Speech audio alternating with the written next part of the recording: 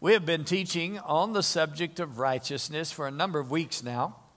And we have looked at one of the theme scriptures that we have looked at is 2 Corinthians chapter 5 and verse 21. 2 Corinthians chapter 5, verse 21 says, "For he hath made him, Jesus, to be sin for us." So God made Jesus to be sin for us. Where did that occur? On the cross. Jesus on the cross was made to be our sin. And he was made to be our sin so that the last part of the verse could come into reality for us, that we might be made the righteousness of God in him.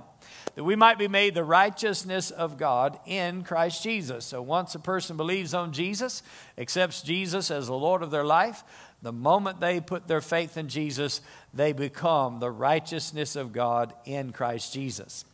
We have determined from Scripture that righteousness is a gift.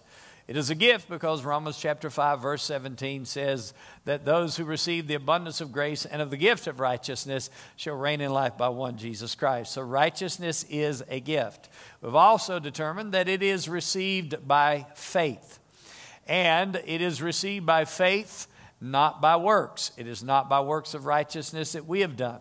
So it's not by our efforts or our deeds or our good works, but it is by faith in Jesus Christ. More particularly, it is by faith in the blood of Jesus. We see that from Romans chapter 3 and other places as well. And then also it is by faith in the redemptive work of Christ, in the redemption of Jesus Christ. And so through the redemptive work of Christ, we put faith in that redemptive work, or faith in Jesus' death, burial, and resurrection, and we receive the gift of righteousness. And then last of all, it's received by grace, and so therefore it is by faith in the grace of God, and again, not by our works or by our self-effort. So receiving the gift of righteousness means that we are approved and accepted by God. In our teaching so far, we have determined that we are approved by God. We're without blame, without shame. And so, thank God, we are accepted in Christ Jesus. In Ephesians 1, we are accepted in the beloved. So we've been accepted in Christ. And then, understanding that we've been accepted and approved, and that we meet God's standard, righteousness is a standard, it is a gift, and it is based on the standard of God.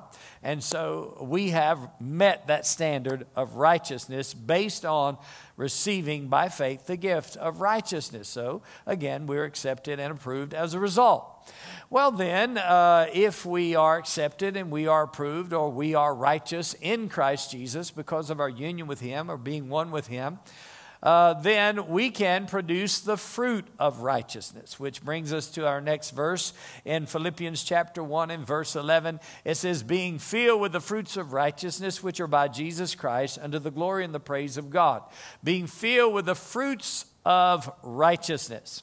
So there are numerous different fruits of righteousness. When we say fruit of righteousness, then we could talk about a product of righteousness, what happens as a result of righteousness, or a benefit of righteousness. And so what does righteousness produce in one's life, in a person's life? Well, righteousness, based on this verse of Scripture, is, again, fruits, plural, numerous different things that this would produce in your life. So, number one, righteousness being a gift, many times people are righteous, but they don't know that they're righteous. In other words, they've not been taught from Scripture that they are the righteousness of God. They're a child of God. They're born again. They've accepted Jesus as the Lord of their life, but they've not been taught that they have received the gift of righteousness. So knowing that you are righteous is essential in order to produce the fruit of righteousness. And so knowing that, understanding that, having a revelation of righteousness enables you to produce fruit. But if you want to produce the most fruit in your life, then we need to be conscious of that. We've talked some about sin consciousness versus righteousness consciousness. So righteousness consciousness, or being aware or living with that awareness, being conscious that you're the righteousness of God, comes as a result of hearing the Word of God taught And that's why we continue to teach on the subject until it just saturates your spirit like a soaking rain, saturates the earth, until your spirit is saturated with the truth about your righteousness in Christ. Because faith always comes by hearing, and hearing by what? The Word of God. So if we are going to be established in the righteousness of God, we will need to hear and continue to hear until our spirit is saturated in the knowledge of God. All right, well then you need to take that home with you, and you need to meditate on the Word in order to become the most fruitful in your life. If we're going to bear the fruit of righteousness, we need to have some time of meditation on the Scripture so that, again, our spirit maintains this saturation point. Just like the earth gets saturated, if the rain falls, you get enough rainfall, and at a certain point, the earth gets saturated and you start having a flood. Right? So spiritually, you just get saturated with the Word of God until you start having a flood in your life. You start overflowing with this life of God or this righteousness of God. And so there is an outward display, just like fruit would be an outward display of a fruit tree. There's an outward display of the righteousness of God in your life experience, and everyday life. And wherever you go, whatever you do, you're producing the fruit of righteousness. And if you're producing the fruit of righteousness, what's it going to do? It's going to bring glory to God. It's going to bring praise to God, according to this verse. And so we want to bring glory and praise to God, so therefore we want to produce the fruit of righteousness. When we talk again about the fruit of righteousness, we've looked at a scripture in Isaiah chapter 61. It says that we are trees of righteousness, the planting of the Lord. So we're planted in Christ. We're rooted and grounded in Christ. We're planted in the soil of God, if you will, and we're drawing on the nutrients of God Himself. And so we then can produce the fruit of righteousness because we're planted in God who is righteous. And we're made the righteousness of God, living with the awareness and the consciousness that we are the righteousness of God. Then it frees us from things in our life. And today we want to look a little bit about freedom from fear. So we'll begin here in our study today in Genesis chapter 3 and verse 8. But just to give you a little background of the story, we know in chapter 1 that God created the heavens and the earth, and God created the plant life, the animal life, and He created man. And it said He created man in His own image. In the image of God created He him, male and female created He them. And He said to them, be fruitful and multiply, fill the earth, replenish the earth, fill the earth with people like yourself. But we know something happened. Even though God created man in His image with the life of God and in a right relationship with God, had a connection with God, we know that Adam sinned against God. And without taking the time to tell the whole story or read all of the verses in chapter 3, we know that Satan comes, he tempts Eve, he talks to Eve, and so the devil uses this serpent to talk to Eve, and she falls for the lies and the deception. She falls for it. She eats of the tree of the knowledge of good and evil, which they had been commanded not to eat of in chapter 2. Of course, it wasn't in chapters and verses. It's just the life story. And so, in chapter 2, God commanded them not to eat of the tree of the knowledge of good and evil. In the day you eat thereof, you're going to die. And so, in chapter 3, Eve eats of the tree of the knowledge of good and evil. She hands the fruit to her husband, gave also to her husband with her. He also ate, and they died, meaning they died spiritually. They were cut off from a relationship with God. They lost the life of God. Ephesians chapter 4, verse 18 in the New Testament says that we were alienated from the life of God, or cut off from the life of God. So Adam and Eve were cut off from the life of God. They lost this life that came from God. But they also were cut off from a right relationship with God. So the relationship with God was severed. That sin, that disobedience to the Father God, then separated them from a relationship with God. So they didn't have a right relationship with God. They had lost the life of God. And so in this setting of this, in chapter 3, we're going to pick it up in verse 8. So after they've died spiritually, after they're cut off from the life of God, cut off from a relationship with God, verse 8 says, and they heard the voice of the Lord God walking in the garden in the cool of the day. I am persuaded that God did this every day, that God spent time with them, fellowshipping with them. It's indicated in this verse. But you know, God loves to fellowship with us. And Adam was created in the image of God, in the likeness of God, as a spirit being who had the capacity to commune and to fellowship with God. In the New Testament, it says God is a spirit, and those that worship him must worship him in spirit, what? And in truth. So to fellowship with God means that now he has to be a spirit being in right relationship with God and fellowship, in order to fellowship with God. But now he has sinned against God, and God comes down to fellowship with him or to talk with him. And he heard the sound of the Lord God walking in the garden in the cool of the day. And Adam and his wife hid themselves from the presence of the Lord God among the trees of the garden. So Adam, who was, I believe, accustomed to fellowship with the Father, fellowship with God, now is hearing the voice of God, and he's hiding from the presence of God. He's running away from the presence of God rather than running to the presence of God. And so God wants us to experience his presence, and I'm so grateful for the presence of God. When you've tasted of the presence of God, I mean, just a moment in God's presence can be life-changing. The Holy Spirit on you for a minute or 5 minutes or 30 minutes is just an amazing experience. And when you've experienced and you've tasted of the presence of God, you don't want to miss out on God's presence. But here, Adam, who is accustomed to the presence of God, now is running and hiding. He's afraid. He's running away from the presence of God.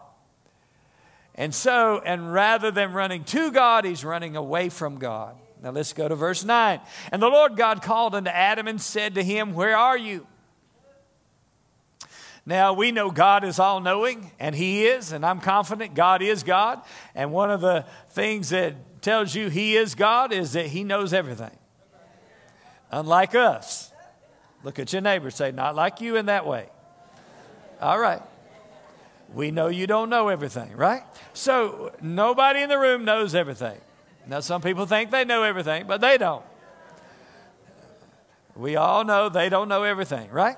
But God knows everything, and God knows where Adam is. But God says, Adam, where are you? And why is he asking Adam, where are you? He's trying to get a confession out of Adam. He's trying to get Adam to be honest and to tell the truth about his action. And so he said, where are you? And what happens in verse 10? So he said, I heard your voice in the garden, and I was afraid because I was naked and I hid myself. And so Adam's response to God, when God is saying, where are you? He said, I heard your voice in the garden, I was afraid, and I was naked and I hid myself. Now, what happened here in Adam, because previously he's accustomed to the presence of God, but now he's running from the presence of God. He's hiding from the presence of God, and he's afraid. He's no longer confident and assured in the presence of God. And so what's happened? He's died spiritually. He's lost his right relationship with God. And so he's fearful of God. Now there's a difference in being afraid of God and running away from God and having the fear of God, which is appropriate and which is more of a reverence for God, because that attracts you to God. When you revere God, you honor God, you respect God, and you are drawn into his presence. But being afraid of God in the sense of fearful of God causes you to run away from God. So here Adam is running from God. He's hiding from God. And the New Testament says in 2 Timothy chapter 1 verse 7, it says, what? God has not given us the spirit of fear, but what? Power, love, and of a sound mind. So God didn't give us the spirit of fear, but he gave us a spirit of power, love, and of a sound, well-balanced, strong mind. Amen. Now, if Adam has this spirit of fear and he's running away from God, he didn't get it from God, he got it from the devil. And the devil is now in a large way controlling Adam's emotions. He's controlling his mind, his thoughts, and he's running away from God. But God says, where are you, Adam? Well, I heard your voice. I was afraid because I was naked and I hid myself. So he was ashamed. And what does the blood of Jesus do? It cleanses away your sin, cleanses away your guilt, and it takes away your shame. Hallelujah. And what does righteousness do? It frees you from this guilt and shame of the past, and gives you a sense of acceptance in the presence of God, and approval in the presence of God, and knowing that you're right with God, and God accepts you in the beloved, or in Christ Jesus. So you're the righteousness of God in Christ. But now he's not conscious of his righteousness because he's lost his right relationship with God. And so he's fearful, he's ashamed, he feels guilty. He's tried to cover himself with fig leaves, the scripture says. He's tried to cover up himself. And when God is questioning him about his action, what is he doing? He's running from God. He's hiding from God. He's fearful of God. So fear was released in the human race through the fall of Adam. Sin consciousness makes us fearful of God, makes us afraid of God, makes us run away from God. But righteousness consciousness, on the other hand, frees us from the spirit of fear. Frees us from fear. It frees us from shame. It frees us from guilt. And so we're not afraid of God. We're running to God. It's like, I remember a number of years ago, I was in Israel, and Pastor Vicki and myself, and I was actually in Jerusalem, and I was just walking across. We were just walking across the parking lot, and this little boy was running to his father, and he was saying, Abba, Abba, which means daddy or father, you know. It's a real intimate word in Hebrew. And so we can cry, the scripture says, Abba, Father, my Father. So God is our Father, and he wants us to run to him. God doesn't want us to run away from him. Even if we've sinned, we need to run to him. Because if we run to him, there's redemption through the blood of Jesus. There's forgiveness. If we confess our sins, God is faithful and just to forgive us our sin and to what? Cleanse us from all unrighteousness. The blood of Jesus can cleanse you in a moment of time when you acknowledge your sin. You know, the scripture says in Proverbs that if you hide your sin, you'll not prosper. But then, of course, the scripture says that love covers a multitude of sin, not covering up your own. No, you're covering your brother, and you're wanting them to be restored. In other words, you're not talking about them. You're talking to them. You're encouraging them. God loves you. In the spirit of meekness, you restore such a one that is caught up in sin. So God is a restorer, isn't he? How many are glad God is a restorer?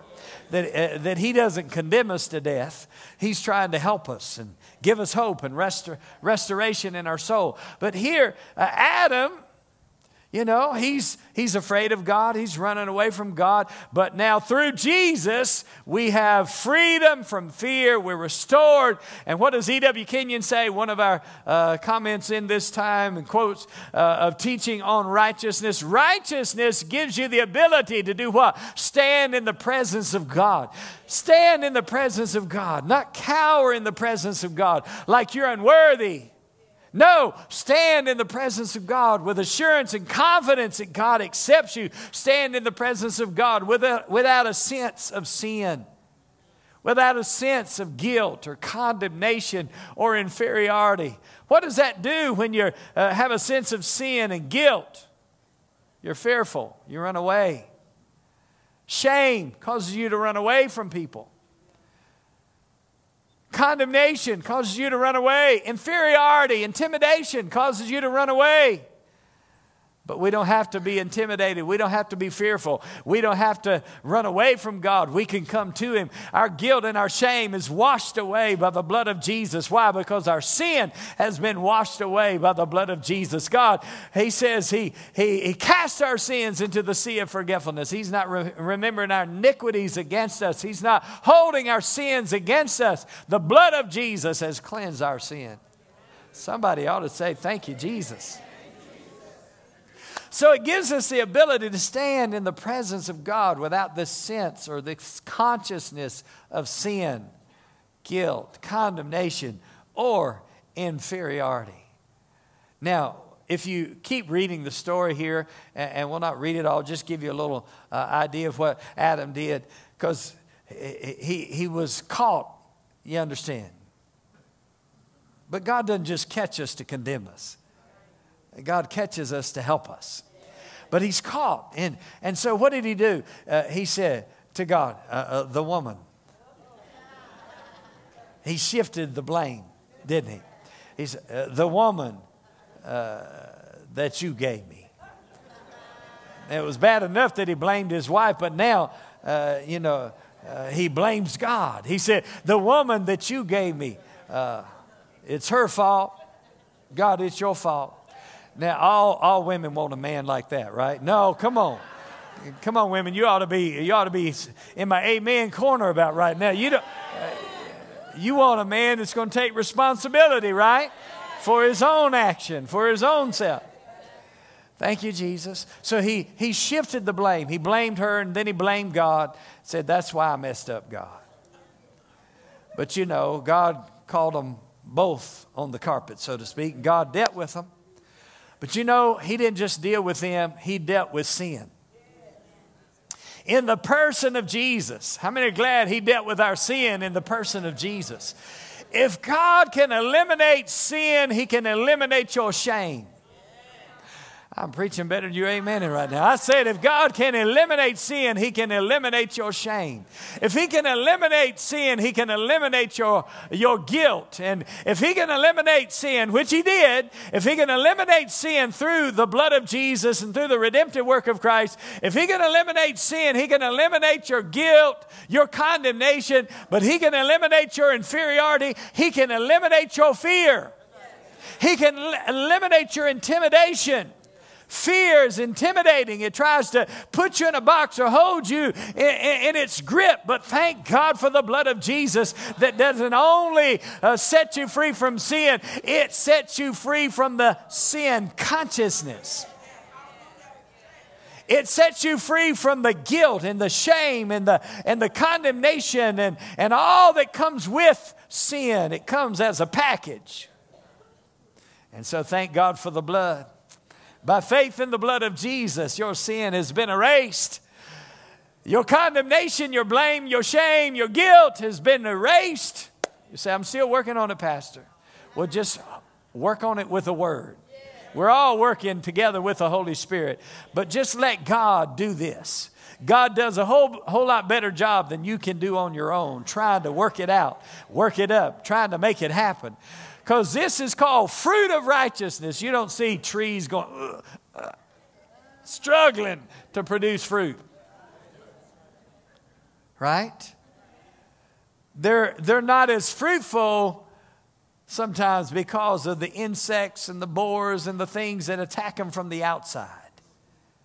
But thank God you have something on the inside that frees you from the attack that comes from the outside. The devil attacks your mind with condemnation, with guilt, with shame, with fear. You can resist it with the Word of God. You can stand firm on the truth because the Word has power to resist the devil and enable you to produce the fruit of righteousness. Now, if you are a tree of righteousness, obviously you can produce the fruit of righteousness. Now, let's go to Isaiah. Isaiah chapter 54, and we're going to go to verse 14. Isaiah chapter 54. It says, in righteousness you shall be established. You shall be far from oppression, for you shall not fear. And from terror, for it shall not come near you. And there are terrorists in the world that want to terrorize and want you to be influenced or affected by their terror. People that murder other people want other people to be afraid of them. And they want to strike terror. Now here, when you're established in righteousness, he says what? That you'll be far from oppression. And you will not be afraid. So this righteousness consciousness frees you from oppression. It frees you from fear itself that causes oppression. What is oppression? Well, oppression would be the result of negative thinking, emotional down.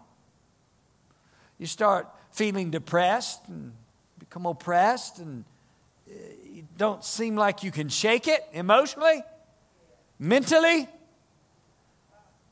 You just don't feel yourself. You don't feel right. You're not happy. You don't get up with vigor in your life.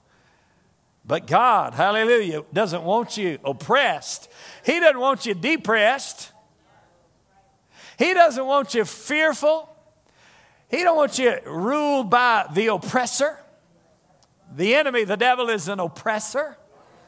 And he can be very oppressive and try to control, because he's a control freak. And he tries to oppress people mentally and emotionally. But thank God for the blood of Jesus. When you're established in righteousness, he said, you'll be far from oppression, for you shall not fear. So we want you to get established in righteousness. And the minister Darnell, he oversees the maintenance of our property. He doesn't do it all himself. He has other people under his leadership, but he oversees it. And he knows, and we know, if you take notice, we've had a few trees in the back parking lot that we've lost.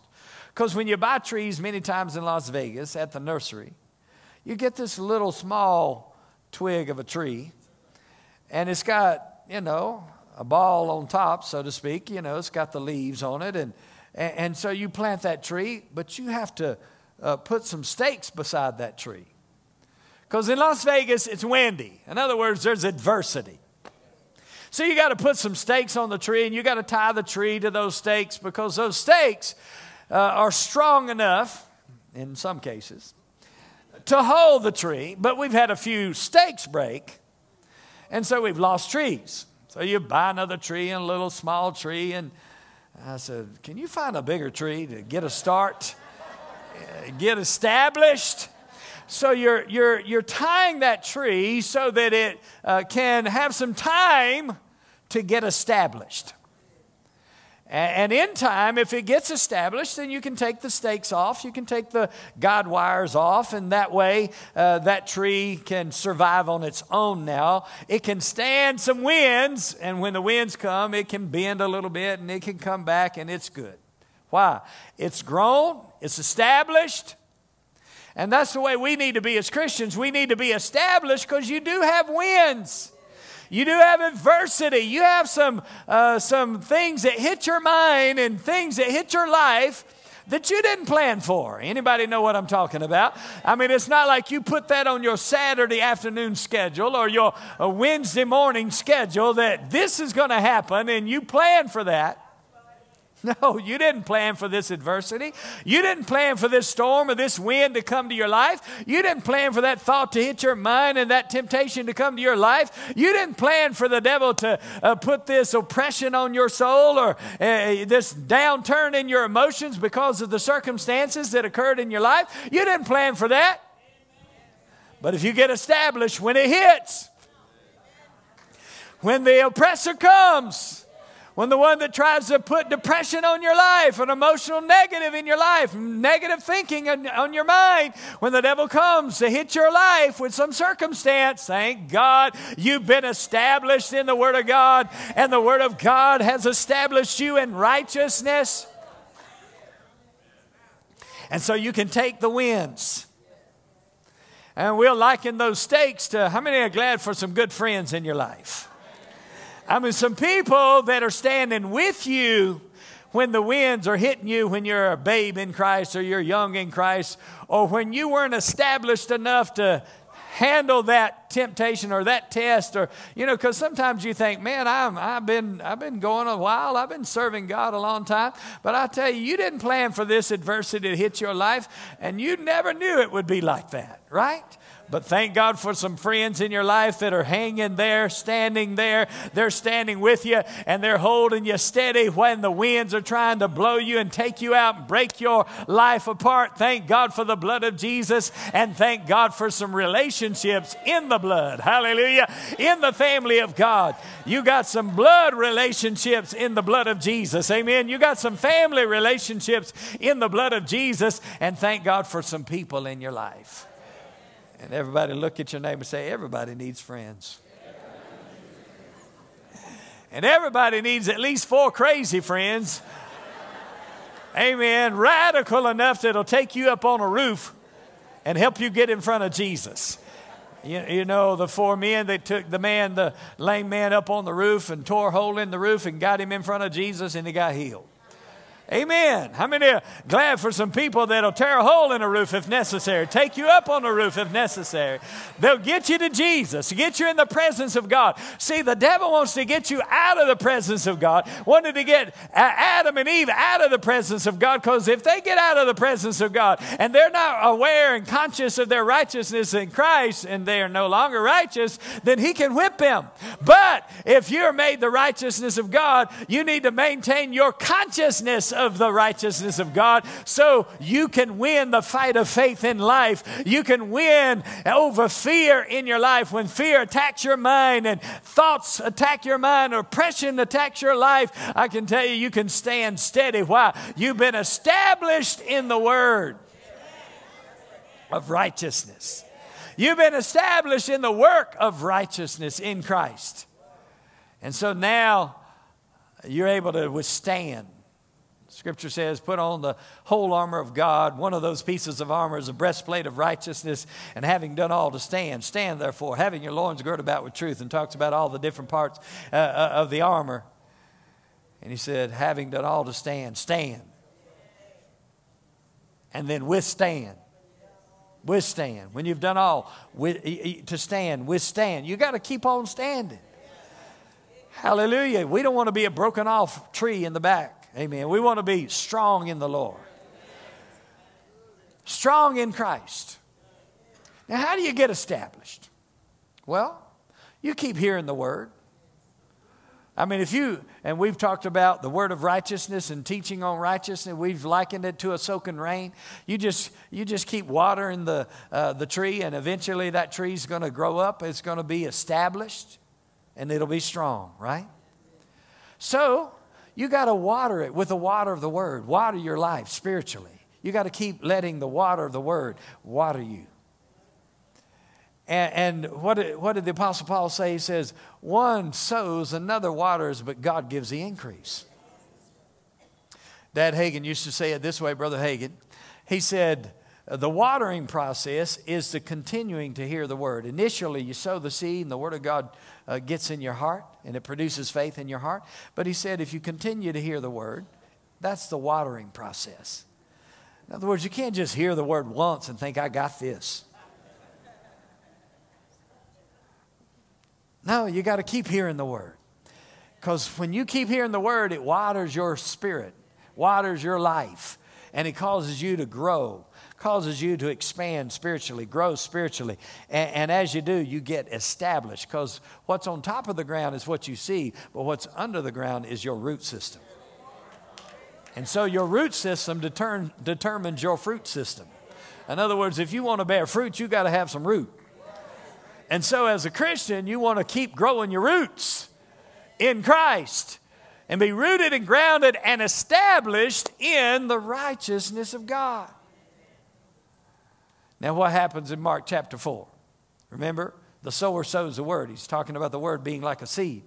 Sower sows the word, and what does the devil do? It says immediately the devil comes to steal the word that was sown in their hearts. So the devil's out to steal the word, because he knows if he can get the word from you, he can hinder your growth. And if he can hinder your growth and you're being established, he can hinder your fruitfulness, and he can cause fear to dominate your life.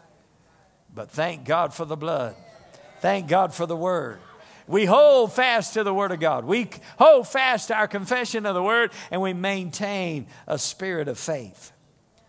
So fear opens the door to the oppression of the devil, but righteousness, consciousness frees us from oppression and frees us from fear.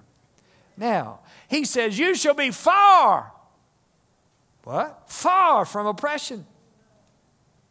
For you shall not fear, and from terror. And it will not even get near you. It said it won't even come near you. Now, I think about the word far, and I think about Ephesians chapter 1, verse 21. It says far above, talking about Jesus, the resurrection, far above all principality and power and might, dominion, and every name that is named, not only in this age, but also in that which is to come. So this resurrection of Jesus, talks about Ephesians 1, the same power that raised Jesus from the dead is at work in you. And he said that power raised him far above principality and power. In other words, the spirit of this world, the principalities and powers that rule in the atmosphere, rule in this world. He said those spirits, Jesus was raised far above them. So the spirit that wants to oppress you, and fear that wants to oppress you, and intimidation that wants to oppress you or depress you, thank God you've been raised far above all principality and power. Now, if you take it to the next chapter, because the theme continues from chapter 1 to chapter 2 of Ephesians. In Ephesians 2 and verse 6, it says, and hath raised us up together and made us sit together in heavenly places in Christ Jesus.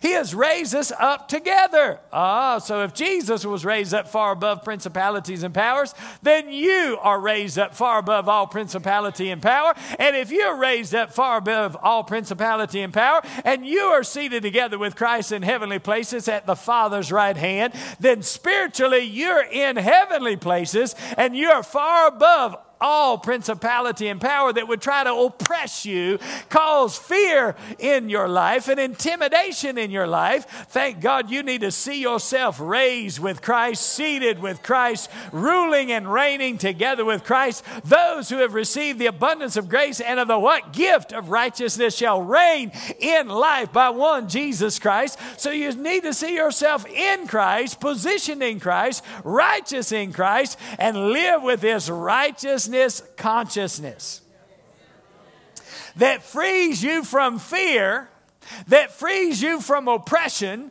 So you're not oppressed in your mind. You're not depressed because of intimidating thoughts, but you're living free.